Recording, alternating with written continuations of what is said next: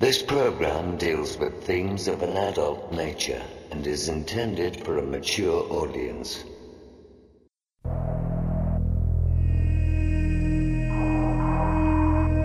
The very word secrecy is repugnant in a free and open society. And we are, as a people, inherently and historically opposed to secret societies, to secret oaths, and to secret proceedings.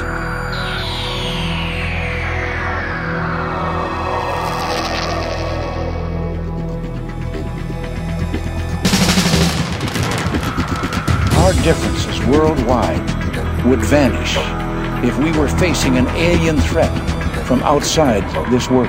We must guard against the military-industrial complex. Exopolitics, paranormal phenomena, and deep analysis of current world events. From somewhere in the desert, between Area 51 and Roswell, blasting across the planet, the Manticore Network proudly presents Veritas, because the truth will set you free.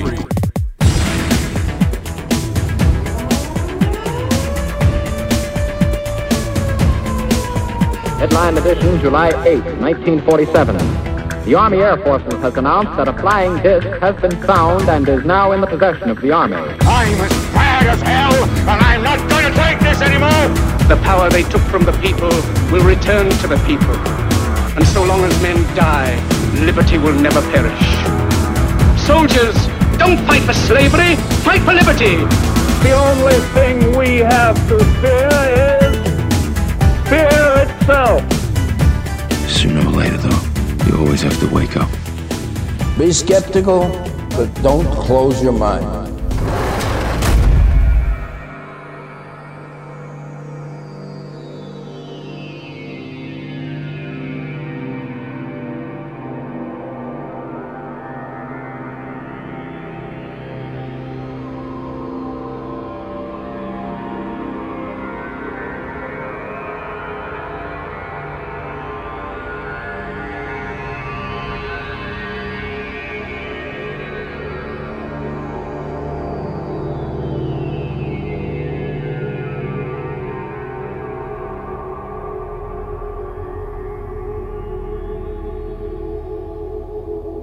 Greetings to everyone around the world, and a warm welcome to another edition of Veritas, alternative media for discerning minds. I'm your host, Mel Fabregas, and I sincerely thank you for joining me once again. And if this is your first time, make yourself at home. I want to thank all our members for your loyalty and support. Tonight's special guest is already a veteran of the Veritas show, and we continue what we started back in December. John Lash is back with us, directly from Spain. We'll continue discussing Gnosticism and the history and alternatives that have been purposely suppressed, and it takes someone like John Lash to help find and make sense of it. As John Lash says, my enlightenment is yours, and I'm proud to have him back. I must alert you, however, we almost had to postpone this interview, as John lives in the Spanish countryside. An internet connection is sometimes very unreliable. We were disconnected on several occasions, and I've done my best to make the flow of information seamless. Nonetheless, this is another mind-bending interview. John Lash will be with us shortly. To listen to tonight's full show, become a member. You'll receive instant access to all our material. And remember, Veritas survives under voluntary subscriptions only. No sponsorship equals no censorship. Think about the next time you spend $7.95. Do you really receive any value? That is what you pay per month as a Veritas member, and you'll receive over 100 shows, all in CD audio quality. Veritas TV, our very unique Manticore forum, where you can interact with enlightened people around the world to discuss everything that matters. Just go to the subscribe link of our website, veritasshow.com, and take Veritas with you. You can also download our latest show via iTunes. During these times of uncertainty, the uncensored truth is priceless. Don't wait any longer. Subscribe today. You can also purchase our futuristic 8GB metal case USB drive with Seasons 1 or 2 in case you're missing hard drive space or your internet connection is too slow. It includes bonus material, so go to the Veritas store for more information. And don't forget, get your MMS right from us. It's better to have it and not need it than need it and not have it. Listen to Jim Humble's interview. Go to the past shows of our website for more information. And if you need to get in touch with me, click on the contact button of our website and join me on Facebook. And now, get ready for another chapter of a fascinating view of meanings in a sacred history long and wrongly suppressed. For more of this breathtaking historical and anthropological erudition, John Lamb Lash is coming up next.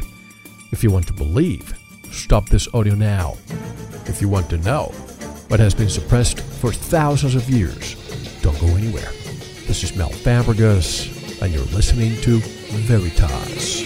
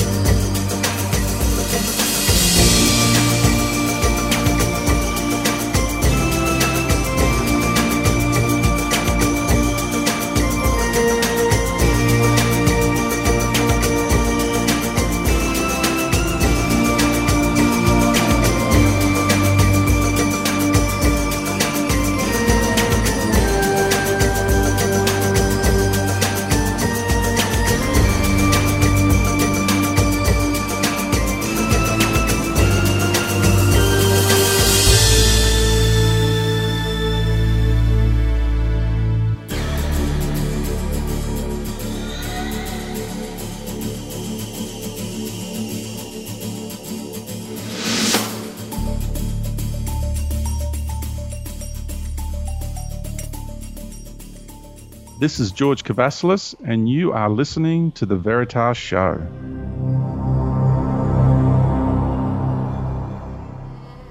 John Lamb Lash has been called the true successor of Moshe Eliade and the rightful heir of Joseph Campbell.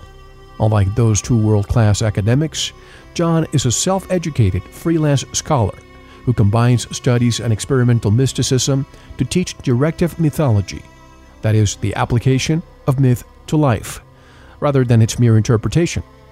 He is a leading exponent of the power of myth to direct individual experience and drive historical events over the long term. An expert on sidereal mythology, naked-eyed astronomy, precession, and the world ages, he also teaches the critique of belief systems. On metahistory.org, he presents a radical revision of Gnosticism with original commentaries on the Nag Hammadi codices. He also presents the only complete restoration by any scholar of the Sophianic myth of the pagan mysteries, the sacred story of Gaia Sophia, recounting the origin of the earth and the human species from the galactic core. John Lash is the only scholar of comparative mythology so far known to have rewritten a classical myth, giving it a different outcome: Orpheus and Eurydice. His published works are The Seeker's Handbook, Twins and the Double, The Hero, Manhood and Power, Quest for the Zodiac, and Not in His Image. In John Lash's own words, he says, "I have only this to tell you about my enlightenment. It's yours." And directly from the southernmost point of continental Europe, Punta de Tarifa, Andalusia, southern Spain, I'm proud to introduce for the second time on Veritas, John Lamb Lash. Hello, John, and welcome back. How are you? I'm fine, Mel. How are you? I am fine, and I'm honored to have you back.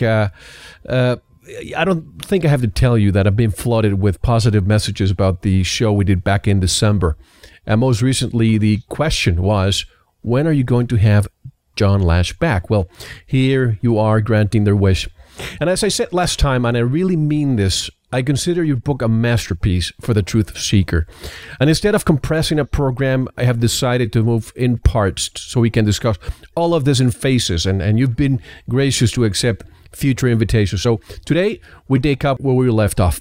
But John, before we start, I just want to say that I received a message from one of our listeners, including a video that shows Christians in the war-torn African country of Ivory Coast, which has a Muslim north and a Christian south. In doing this, I have to be exposed to news, no matter how dire they are. After watching that video, in which men and women are burned alive in the name of religion, it's hard for me to accept that in the 21st century, this type of extremism still exists. What is it going to take to stop this violence based on ignorance, John? Well, you were starting off with a bit of a bang here, Mel. But why not? It's in our face. You have to say that. I'm really grateful for the opportunity to be back again. And sure, I'll tackle this question right off. If I were asked to summarize the plight of the human species at this critical turning point, I would put it in this way. We are facing many, many things, a lot of confusion, a lot of deceit, a lot of terrorism, genuine and faked, a lot of attacks on our species from one place or another. But basically, it all boils down to a test of sanity. It's a test of sanity.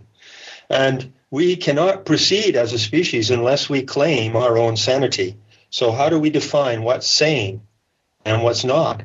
Well, by these very phenomena and events of which you speak, we are able to detect, we're able to observe clearly that this is insane behavior. And it has been going on for many centuries. I trace in my book, Not in His Image, the long progression of the insanity that is perpetrated in the cause of religion. And that is one of the first forms of insanity that we need to recognize in order to find our true sanity and have some true future for this species on this planet. And I just could not believe what I saw. I was thinking, we are not in the dark ages. We're not 1,000 years ago. This is the 21st century, where you would think that people would evolve to the point of realizing that this nonsense and ignorance should not be tolerated. But it seems, and this takes me to the topic at hand, John. You mentioned the phrase in your book, political figure shrouded in a mystical aura. Isn't this a strategy used by most governments of the world right now? Certainly. You see, what religion really is, if it's not a religion of the goddess, if it's not a religion that recognizes the divinity of the planet, the divine experiment of the goddess Gaia and our part in it, if it's a male god off-planet religion, it's really not a religion at all. It's really a political program dressed up as a religion. And it has been used that way for countless centuries. So what has to change is this behavior that is driven by this religious ideology that I expose in my book, the ideology of the Abrahamic religions, the Messiah, the judgment of God, and that sort of thing, the divine plan. And it's the behavior that has to change. But the thing that each one of us needs to realize is that beliefs drive that behavior. Beliefs drive behavior.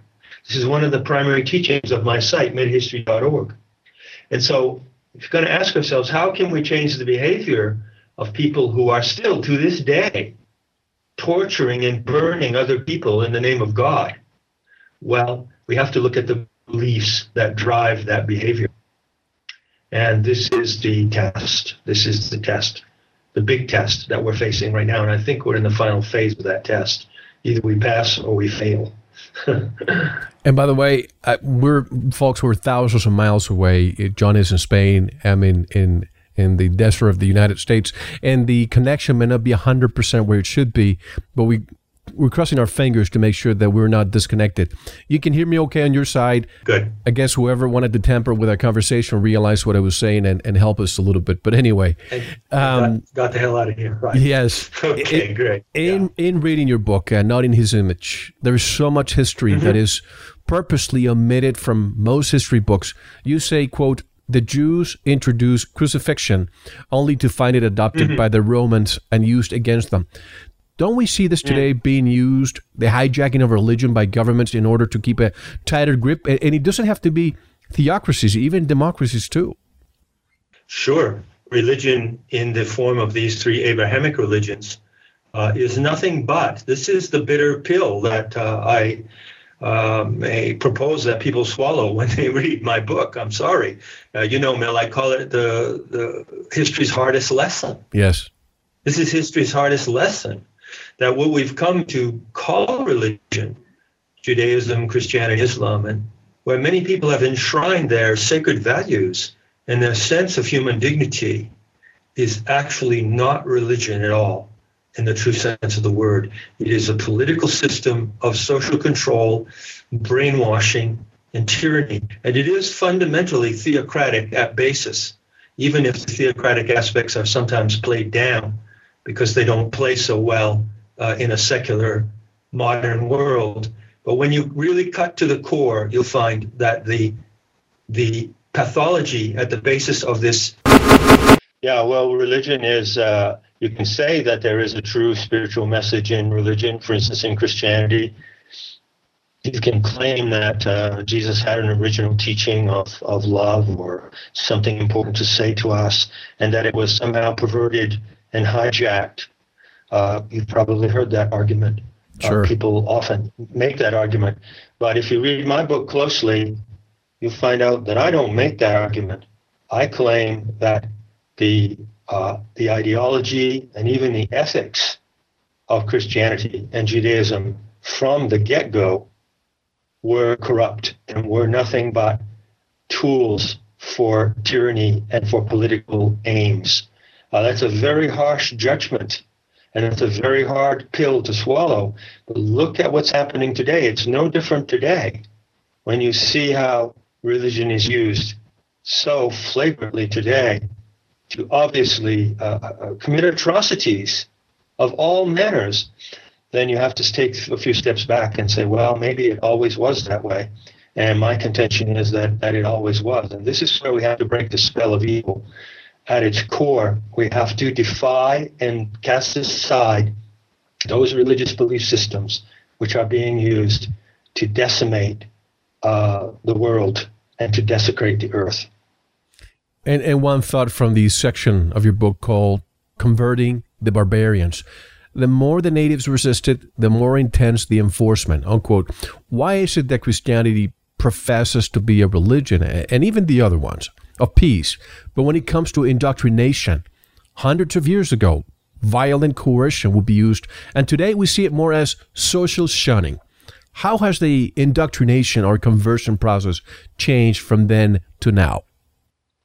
Well, basically it hasn't changed now. If you look at the facts of it, you know that the large area subject to evangelization by Christianity today is Africa.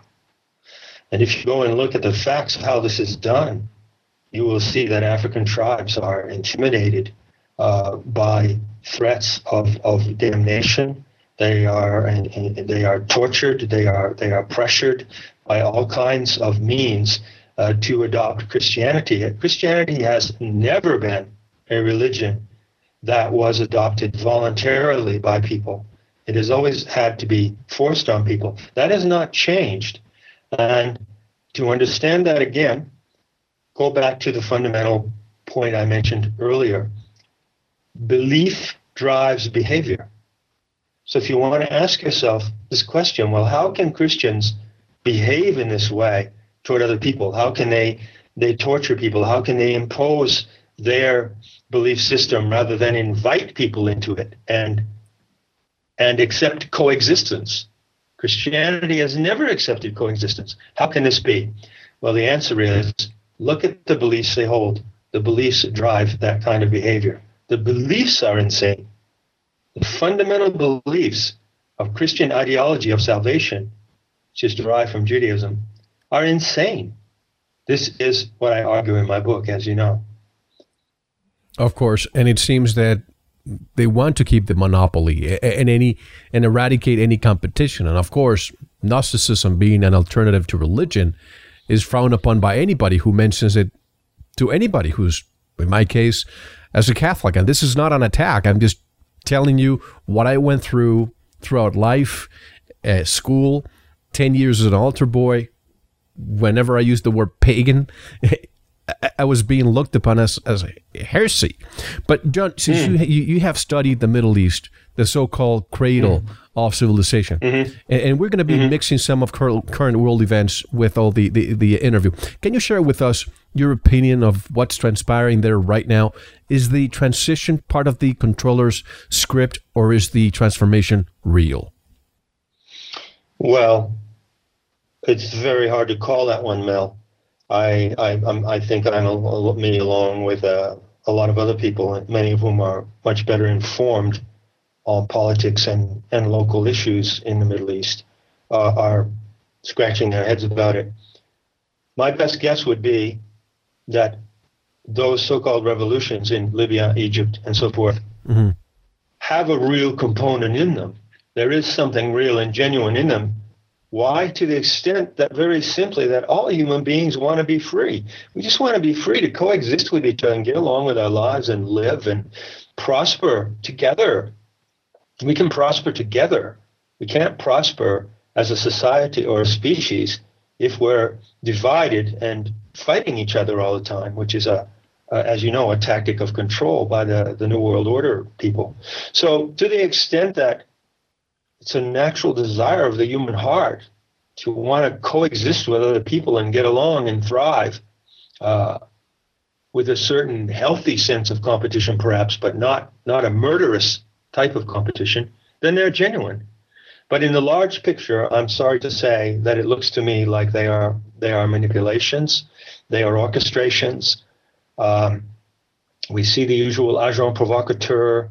They're part of a big chess game being played by the military and political psychopaths who think that they're going to take control of this planet. So unfortunately, I have to say that I'm not terribly inspired by the idealistic view of these events.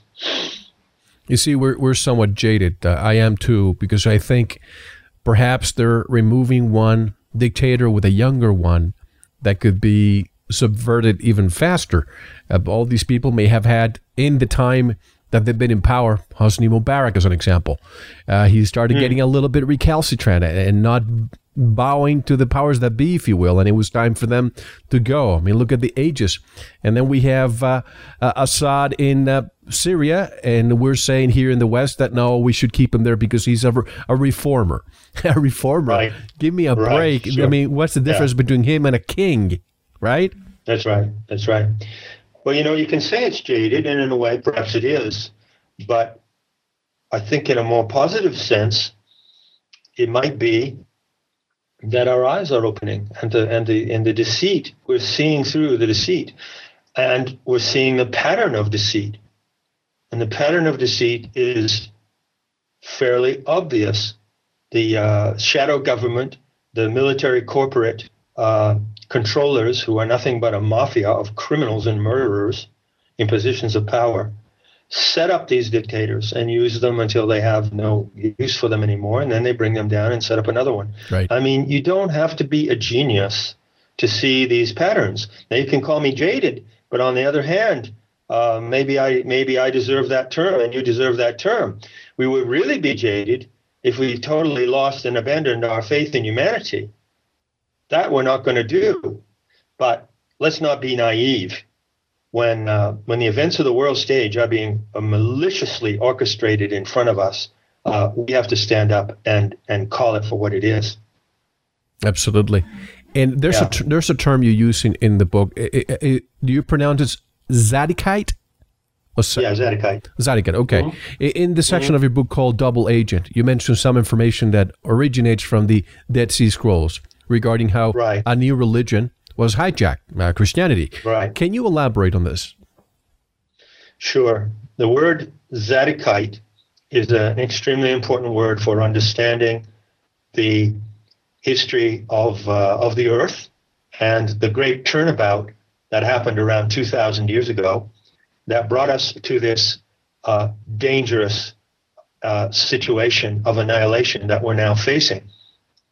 If you understand the word Zadokite, you understand the key to the religious ideology of the psychopaths and the controllers. You understand their ultimate trick. It's the ace up their sleeve. Zadokite is a term that's not of my invention. You'll find it in the work of Robert Eisenman, who was one of the great rebels of the Dead Sea Scholar movement. He wrote James, the Brother of Jesus, and other books. And it refers to a splinter sect of ultra-radical Jews. It doesn't refer to the Jewish population of the ancient world as a whole. It doesn't refer to mainstream Judaism, but rather to a sect, more that might be compared, for instance, to the Branch Dravidian sect of David Koresh. You just read my mind. Yeah, that's exactly what I was thinking when you say sect. It's a very close parallel. The Branch Dravidian sect of David Koresh was a Christian sect that got wiped out by the American government in a horrifying way. Mm-hmm. And it was Christian and fundamentalist. In some ways, it was even Judaic. But certainly it did not represent mainstream Christianity, nor did the ideology and beliefs of Koresh and his cult represent what most Christians believe. Well, likewise, in the ancient Middle East, about between 2000 and 2,600 years ago, this splinter sect of the Zadokim, which means the perfected or righteous ones, appeared in the Jewish community of that time. And it was a very tiny splinter group, but it was ultra-genocidal and ecocidal. It was really a cult of murderous and dangerous psychopathic people who actually frightened the rest of the Jewish community as well. Jewish people as a whole in the time of the Roman Empire, the time of so-called Jesus Christ, were terrified by this ultra-radical sect of the Zadokim or Zadokites, who are also called the Zealots. That would probably be the name that most people would recognize them by. And you even find the term in the Bible, in the New Testament. For instance, Simon Zelotes, who was one of the followers of Jesus, according to the New Testament fable, would have been Simon the Zealot, meaning that he was a member of this Zadokite cult. And the fundamental belief of the Zadokite cult, which is also, I would point out, please note, the germ of Zionist ideology today, the germ of it, is that there is a race of people chosen by God who are more perfect and deserving than anyone else. And in the end of time, the world will be theirs, and all of those who do not live up to the standards of perfection, Zadik means perfection or righteousness, will be damned and condemned by God and his Messiah. This is the core of the insane pathology of Judeo-Christian religion. And what happened was that in the centuries leading up to the time of St. Paul, the Roman Empire occupied the Middle East and they occupied Palestine. And the stability of the Roman Empire in that area was threatened by this group of radicals who could not have been more than 4,000 to 6,000 people. Some of them lived in the outpost in the Dead Sea. Others lived in various cells in Damascus and other places in Syria. And the Roman Empire, the stability of the empire in the Middle East was so threatened by this group of radicals that it was a grave concern to the Roman authorities. Another historical parallel, Mel, that we cannot afford to overlook. Today, what do we see in this very same area of the world? We see the Palestinian Intifada, that is the rising up of the Palestinian people against the occupation by Israel. And this is nothing but a twisted replay of the rising up of the Zadokine cult against the Roman occupation. It's the same script, only played another way around, you know? And so the madness persists today. And this sect was so dangerous, not only to the Romans, but also to the Jewish, the peace and coexistence of the Jewish community, that the Roman authorities eventually had to expel all Jews from the Holy Land.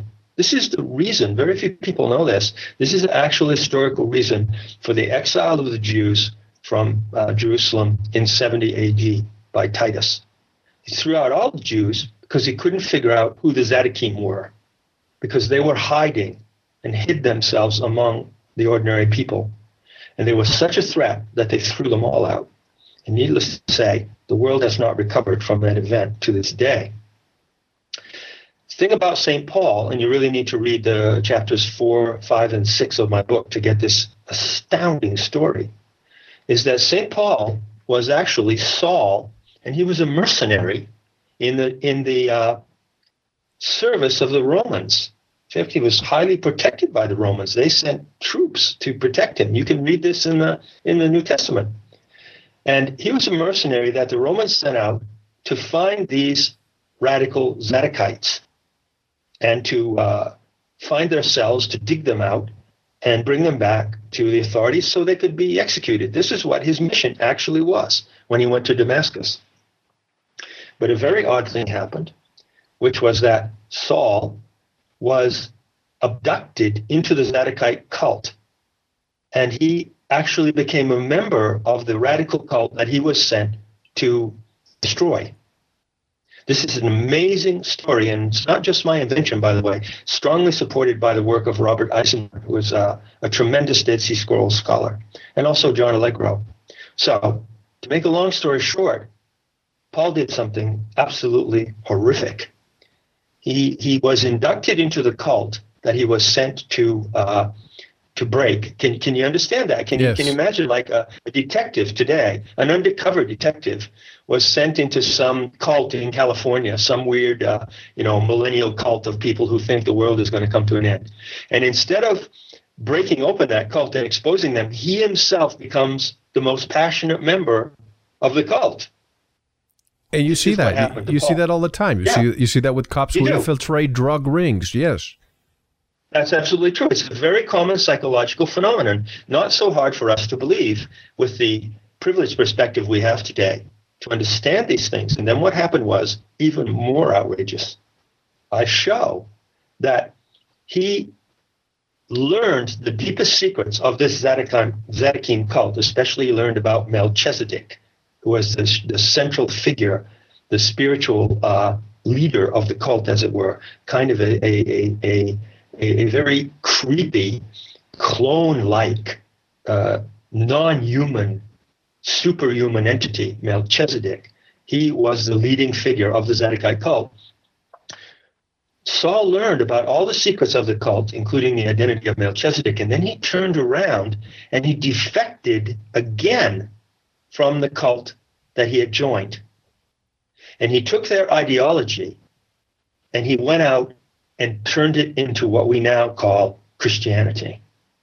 So the germ of Christian doctrine, Christian ideology of salvation, comes not from Judaism. This is a mistake. It doesn't come from mainstream Judaism at all. Mainstream Judaism retains its separate identity, even to this day. Anybody knows that, right? Orthodox Jews and devout Jews have their own identity and ideology. They don't consider themselves to be the founders of Christianity, do they? Right. They weren't. Saul produced Christianity out of the genocidal and apocalyptic belief system of this Zadokine cult. And that's what I call the transference. Until the time of Saul, the Zadokine cult was a splinter group. It was very, very dangerous and volatile, and they were very violent. They murdered other Jews. They knifed them. They cut their throats. They crucified other Jews who they considered to be collaborating with the Romans. But they were not a pandemic religious movement. They were a very isolated, small sect within mainstream Judaism. But through Saul, who became Paul, that virus exploded. It's like a vector. It's what they call, in terms of viral or epidemiology, they call it a vector. In order to get a virus like the swine flu or AIDS into a population group, you need a vector. Understand that term. And the vector is the infected person who takes it into the larger group. So Paul was the infected person who carried this Zadokite ideology into the world at large, and we today are still living out the ramifications of that horrific expansion, that pandemic virus. So when we say religious zealot, it's almost saying religious Zadokite. Is that a good synonym? Absolutely true. Absolutely true. You know, I grew up in a small town in Maine, Friendship, Maine, that was dominated by a fundamentalist Christian cult, and almost everyone in the town belonged to the local church. And I remember very clearly the fiery sermons of the men of that town, talking about zeal and the zeal of St. Paul. Zeal, by which they meant that Paul was inspired and infilled by the love of Jesus and by his belief in the truth of the Redeemer and all this. And that was his zeal. They didn't have no idea what they were talking about, that they were talking about a toxic poison. That zeal and zealot come from this Zadokite origin. Absolutely, that is the origin of those terms. So can we say, for example, we use the word Zionist, right? And some people say, "Oh, you're being anti-Semite." That's absolutely not true. There are Christian Zionists, there are Muslim Zionists, and right now, can we say that the term Zadokite has turned into Zionism? And then we looked at all the Jews, and we cannot put them all together because not all of them are Zionists. And folks, I don't have to name names. You get the idea. You know, we hear of 9/11. You hear the preparations for war. You know the usual suspects. Those are the Zionists or the Zadokites of today, aren't they? True. And this is such an important thing to realize, because if we cannot identify the virus and disidentify those people who are not accessory to this virus, we don't have a chance in hell of sorting this situation out. You know, the same applies today, even more than it applied 2,000 years ago. The mainstream Jews, the people of the Hebrew extraction, Semites, if you want to call them, right, but there were other Semites beside Hebrews. I mean, come on, let's get real here. Some Arabs are Semites. Some Arabs are Semites too. Totally. You know, Semite doesn't just mean Jewish. It's a very much broader sense. But the ancient Hebrews were not to blame for this Zadokite ideology. In fact, they hated it themselves, and they were the victims of it as much as anyone else. Just as today, many, many decent and moral, compassionate, intelligent Jewish people who just want to go along with their own faith and coexist with others and not evangelize, right, you know, are stigmatized and made accessories to this Zionist program, which is extremely evil. This Zionist program is evil. There's nothing in it that is not evil. It is conceived as a deceit against humanity. And the basis of that deceit, if you want to understand the basis of it and how we got into this mess, read the first 6 chapters of my book where I lay that out. You know, there's my parents left Spain to Cuba, and I visited a few years ago, and I saw a community of 120, back then in 95, of Jews. And they were asked, you know, why haven't you left? And they said, we're very happy here. We're very happy the way we are. We don't need any Zionists to take us and represent us. We're very happy with who we are. And I bet you if you ask most Jewish people around the world, they'll tell you the same thing. Yes, they will. You know, it's a terrible thing, a terrible event, not just for the ancient Jews, but for the whole human species, that those people were driven out of Palestine under these draconian measures taken by the Roman emperors. As I said, the Roman emperors could not sort out who were the Zadokites and who weren't. because they were an extremely secretive group. And so in order to eliminate the Zadokites, they had to throw all the Jews out. They had to, in effect, exile all the Jews. It's a terrible suffering for the Jewish people. But given that that is the case, it must also be said that, to their great merit and to their praise, Jewish people have, circulated around the world. And they've contributed beautifully and wonderfully to human society wherever they've gone, while at the same time retaining their identity and coexisting. Zadokites could never do that. Zadokites and Zionists could never do that. So we really need to sort out the Zadokite-Zionist problem and see not only the origin of it, but see how it's used today as the most sinister tool for deceit and destruction on our planet. This ideology is very, very sinister. And the people who are using it know exactly what they're doing. They're not naive. Some of them may believe in it. I don't think that most of them do. I think that they use it in an extremely disingenuous way because it is so divisive and it works so well as a tool of deceit and division and domination. We've really got to face this. This is the monster in our midst. This is the source of the human nightmare. And during our last show, I mentioned to you how when the Moors took over Spain, I visited southern Spain, and I was very impressed by seeing churches, synagogues, and mosques right next to each other, and where people coexisted peacefully back then when the Moors were around. And then when the Kingdom of Spain took over, then they started changing things, and it became apparent that they wanted Christianity to be the leading religion in the area. What's your take on that? I mean, back then it seems that peace was around, and then all of a sudden it changed again. Well, Mel, I'll give you my take on that, and I have to warn you that this is coming from an extremely ruthless viewpoint, because I am a reborn Gnostic, and I know what happened to the precious, precious birthright of our species that was preserved in Gnosticism and in the mystery schools.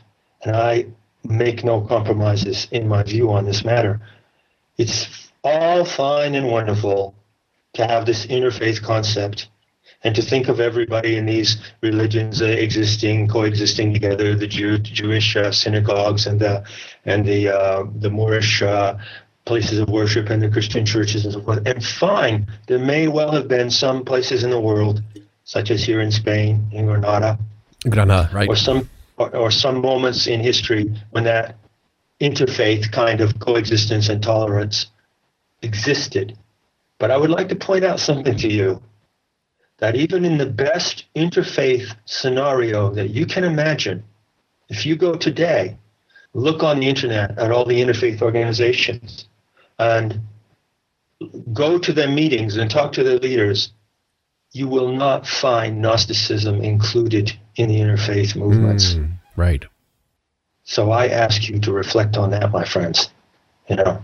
Because as far as I know, Gnosticism, which is the spiritual and ethical and visionary teaching of the mystery schools, contains the most complete story of our species. It contains the most complete explanation of who we are, where the human species really originated, who is the goddess Gaia, or they called Sophia, how the earth came into being, why we went insane, what are the forces that threaten human sanity, what threatens the divine experiment, and I could go on for days. That was the teaching that the Gnostics had, and if you're not going to include that teaching in the interfaith system, the umbrella, if you're going to put them under the umbrella of the interface, well, I'm sorry. I'm not too impressed by this interfaith concept. And finally, I would add, too, that, we can't have, this is my conclusion, which I put at the end of my book, we cannot have a paternal religion of divine paternalism on the same planet as a religion of the goddess. Cannot have them on the same planet. It's a war. It's not a war I chose, but it's a war that I stand in, and I stand on the front line. And I can tell you, if the human species is going to survive in harmony with nature and each other, they will do it through the return to the goddess Sophia, or not at all. And we cannot survive in these belief systems of divine paternalism, of the off-planet Father God, the Messiah, the judgment of the world, the divine plan, the chosen people. We cannot survive with this ideology. Look at the record of history. Well, you see, many people who are listening to us now are new to Gnosticism. I was new until I was referred to your work by my friend Jim Nichols. Growing up as a Catholic, who, by the way, I'm no longer religious, but growing up, there was not the alternative to religion, which is Gnosticism. And even if I wanted to switch religions, the alternative was never there for me to be exposed to. I had to go out there and find the truth myself to bump into John Lamb Lash and do this and be awakened to this reality that was not around for me to absorb. Does that make sense? It does indeed. It does indeed. And thank you so much for touching on a real key point of my book, a key point in the message of my book. And this is a real deal breaker. And as you know, there's some deal breakers in my book. Many. There's some really big deal breakers. Yeah, there are. And this is a deal breaker. So to those of you out there, the first time you're perhaps hearing me or you're familiar with this term Gnosticism in my sense of the word, I want to tell you, as Mel just suggested, that Gnosticism is not an alternative religion. It's an alternative to religion. That's what it is. Exactly. Gnosticism is based on the central figure of Sophia, which means wisdom. Sophia is the root of the word philosophia, philosophy, which means the love of wisdom. So Gnosticism is a path of philosophy, of the love of wisdom. And the gnosis, or the knowing of those ancient seers of the mysteries, was not just another belief system that you can stack it along Judaism and the Talmud, or stack it alongside the New Testament, or stack it alongside Islam, or even stack it alongside the Bhagavad Gita and Buddhism and Hinduism and Buddhism. You can't stack it alongside any of those things because it stands as a unique path and practice of direct access to the knowledge of our divinity, of the divinity of our species and the divinity of the earth. And that is what I mean by goddess religion. The Sophianic vision. I'm a little reluctant even to call it goddess religion because I don't want to suggest a false, comparison. This is a very unique way that I have recovered through the study of the Gnostic materials. No other Gnostic scholar has been able to recover their genuine pagan and pre-Christian message.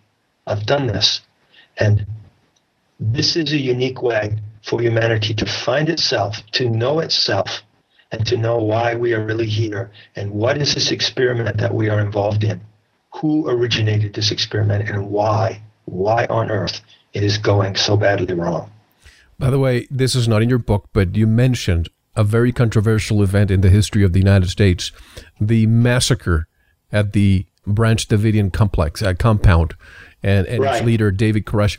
It's one of those things that I can still not understand why so much brutal force and weapons of mass destruction, gas.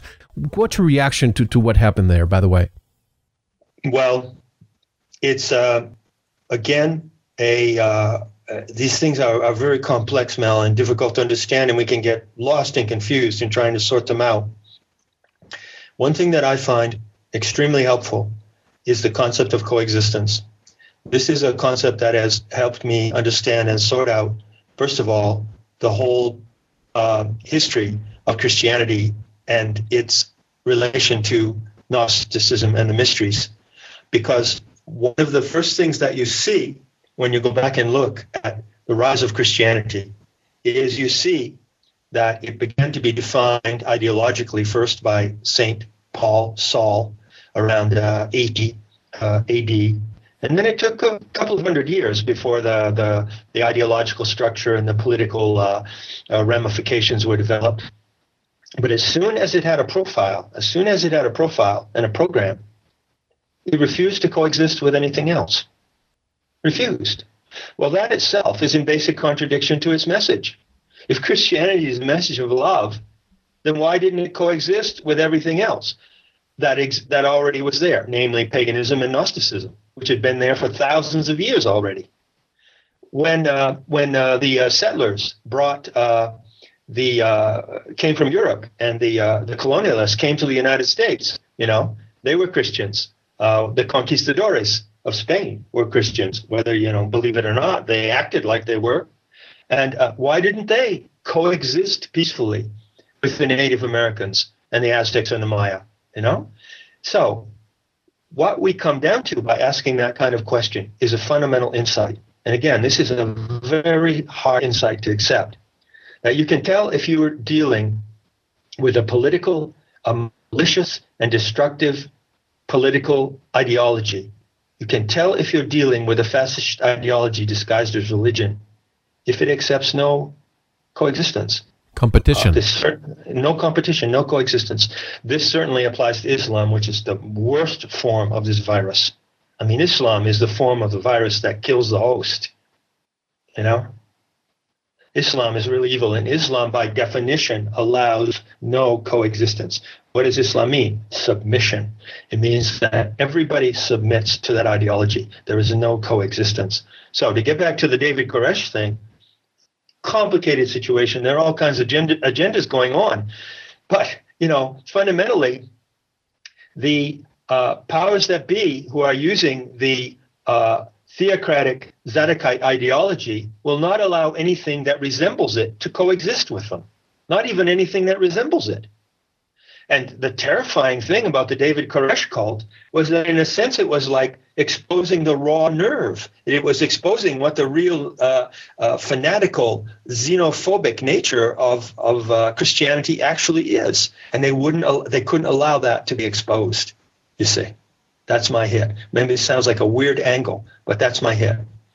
But you see, in a country that you have constitutional rights that give you the freedom of expression, freedom of assembly, freedom of religion, why was such brute force used against men, women, and even children?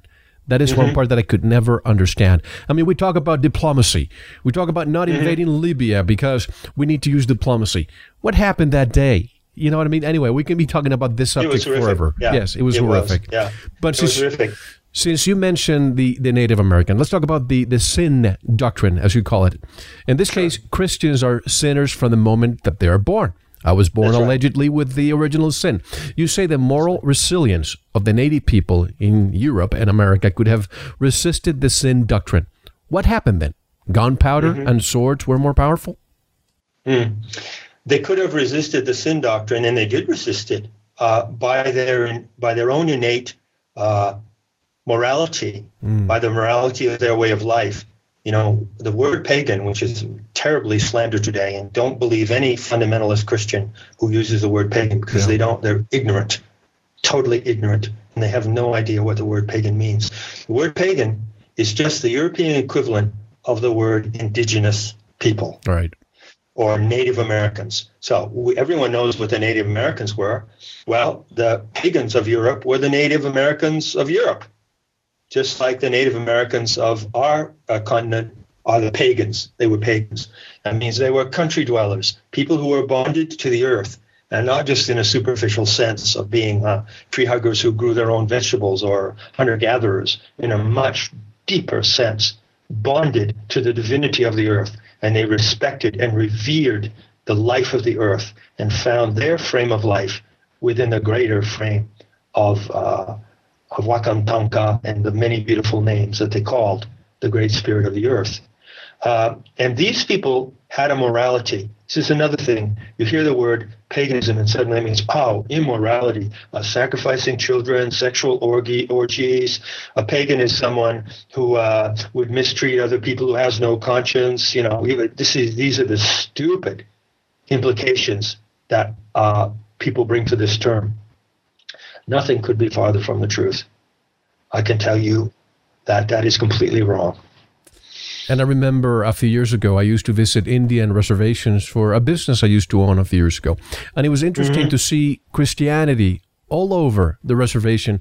For the Christians who may be listening, they may say, so what? But knowing how the indigenous people had their own sets of beliefs sequestered, it was a little bit shocking. And even I'm from the Caribbean. And I remember traveling throughout the islands and seeing the voodoo ladies with the saints and all the same idols, if you will, but they had changed their names because back then they couldn't practice unless they had the same idols, otherwise they would be persecuted. What's your take on all of this? Well, that's one way that the pagan people attempted to preserve their pre-Christian ways of life and disguise them as they were. Voodoo is a perfect example. Right. Voodoo, by the way, is a tremendously important subject on this planet. And I recommend to everyone to read The Serpent and the Rainbow by Wade Davis. Oh, I saw the movie. Yeah. Did you really? The movie The Serpent and the Rainbow. Oh, my God, yes. Yeah. If you want to have an eye-opening experience and know what voodoo really was and get away from this Hollywood B-movie idea of what voodoo is, read this book, because it's really an eye-opener. But voodoo and religion of Africa, pagan religions of Europe, and the Native American religions all have a profound morality.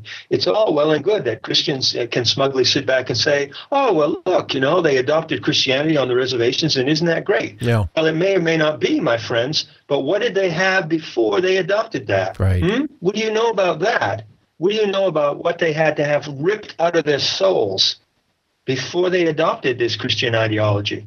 And if you go back to that, you will find two things. The mainstay of pagan or indigenous morality consists of two things. One, a confidence in the essential goodness of human beings, that we are here to mutually aid each other. Doesn't mean that we can't have differences, doesn't mean that we can't have fights. But the bottom line is that we are basically here to live peacefully together. That is our nature. That is part of our divine birthright. And the second thing you find endemic to these pagan indigenous cultures is honor. You see, honor is the pagan attribute. Honor is the great, great attribute of paganism. Paganism is an honor system. If you're born a pagan, you do not hurt other people because it is against your honor to do so. It's dishonorable. You don't not hurt other people because you're going to be punished for doing so, or because there is some set of laws written on stone by the fiery finger of an off-planet Father God, and that you're under threat if you violate his set of rules. No, that's not why you behave well. You behave well because you do it on your honor, and honor makes a human being. A human being who does not preserve his or her own honor becomes less than a human being. And so the honor system is the basis of pagan morality, and that's what was taken away from the American Indians. The stories are heartbreaking, Mel. I'm sure you know them. Read Bury My Heart at Wounded Knee. Read about white man speak with forked tongue. You know that line, Yes.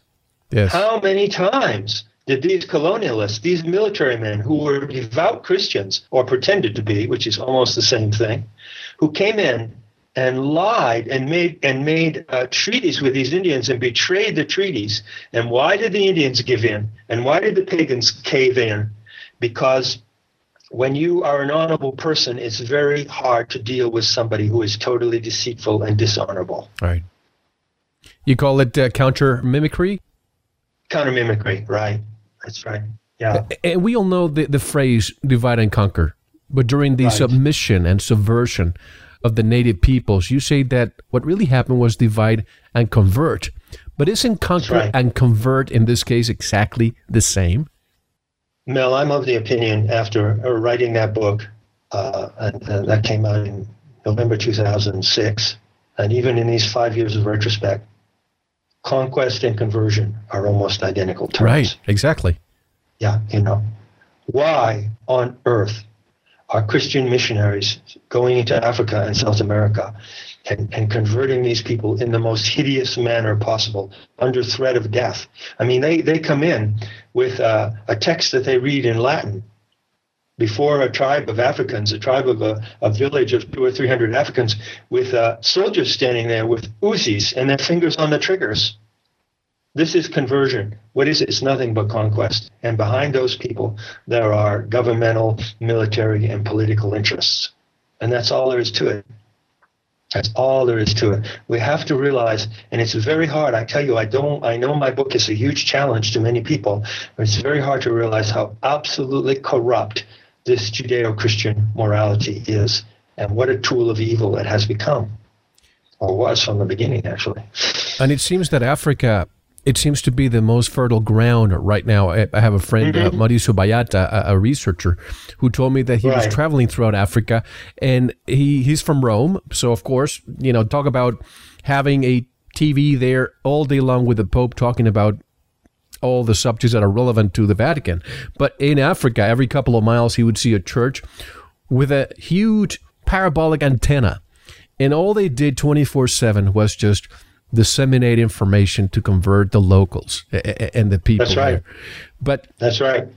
Do you think the discovery of and just moving forward a little bit, do you think the discovery of the Dead Sea Scrolls was a positive event for Christianity or not? Did it bring information to light that they would prefer not to be public? Totally, my friend. Totally. It's a huge subject, the Dead Sea Scrolls, and I do cover it. And I'm very proud of the way I was able to cover it in my book, because I was able to do it, I believe, succinctly and cogently without, going into 500 or 600 pages. Right. But one thing that I point out is that when these Dead Sea Scrolls were discovered in 1947, written on sheepskins and other parchments in Aramaic and ancient Hebrew, the Vatican scholars were right there on the ground at the discovery. And they, were, shitting in there, whatever it is they wear. They really were terrified, because they saw that this was going to blow the lid right off their program. And so it's a very famous story, and anyone can read it. If you read the Dead Sea Scrolls, a book called The Dead Sea Scrolls Scandal by Michael Bagent and Lai, Michael Bagent. It tells that there was a 50-year program by the Vatican to keep the information in these Dead Sea Scrolls from being translated and brought out to the public at large, because they knew that when the Dead Sea Scrolls is the death knell to Christianity. Absolutely.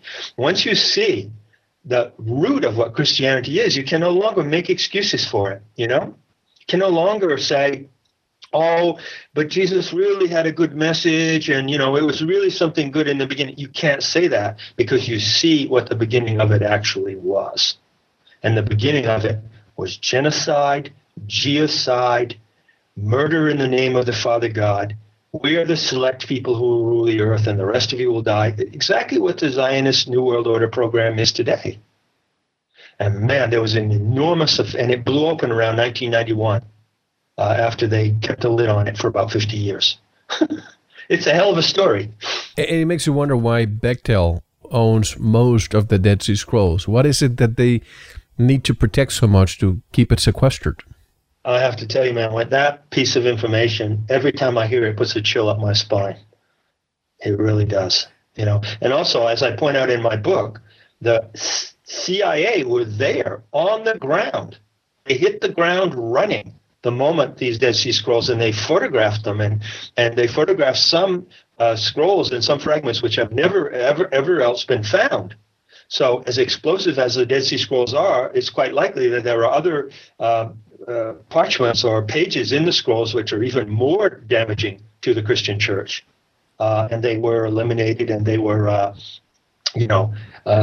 repressed by the powers that be. Why? Because the powers that be, Bechtel, the military-industrial complex, the warmongers, the ones who make money on war, use this Judeo-Christian ideology as a tool of social control. Yeah. You cannot put it more succinctly than that. And John, we have to take our one and only intermission. Before we take the break, how do we get in touch with your work, all these great books? Well, the main thing is metahistory.org has about 24 books on it in itself, so you can go and delve into that. I suggest that you click on the site guide and just take a tour through the site to see what's in there. And then my book, latest book, Not in His Image, is really the one that contains the essence of what we're talking about this evening. And that's the place to go, the logical place to go from here. Please don't go anywhere. We have so much more to cover. We have questions from the audience around the world and more discussions to take place here with John Lamb Lash. This is Mel Fabregas, and you're listening to Veritas. Don't go anywhere. Thank you very much for listening. We're going to talk more with our special guest in our members section. If you're not a member, just head on over to our website, veritasshow.com, and click on the subscribe link to listen to the rest of the show. As a member, have you subscribed to the iTunes link? Let iTunes download all segments of each new show automatically. There's a link in the members section. Just click on it and let iTunes do the rest. We'll take a short intermission, listen to some music, and we'll be right back with more. Enjoy.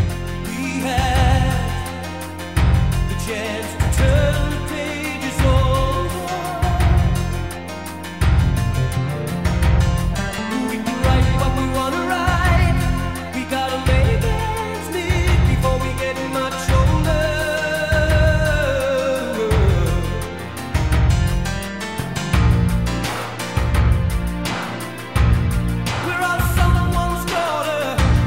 We're all someone's son.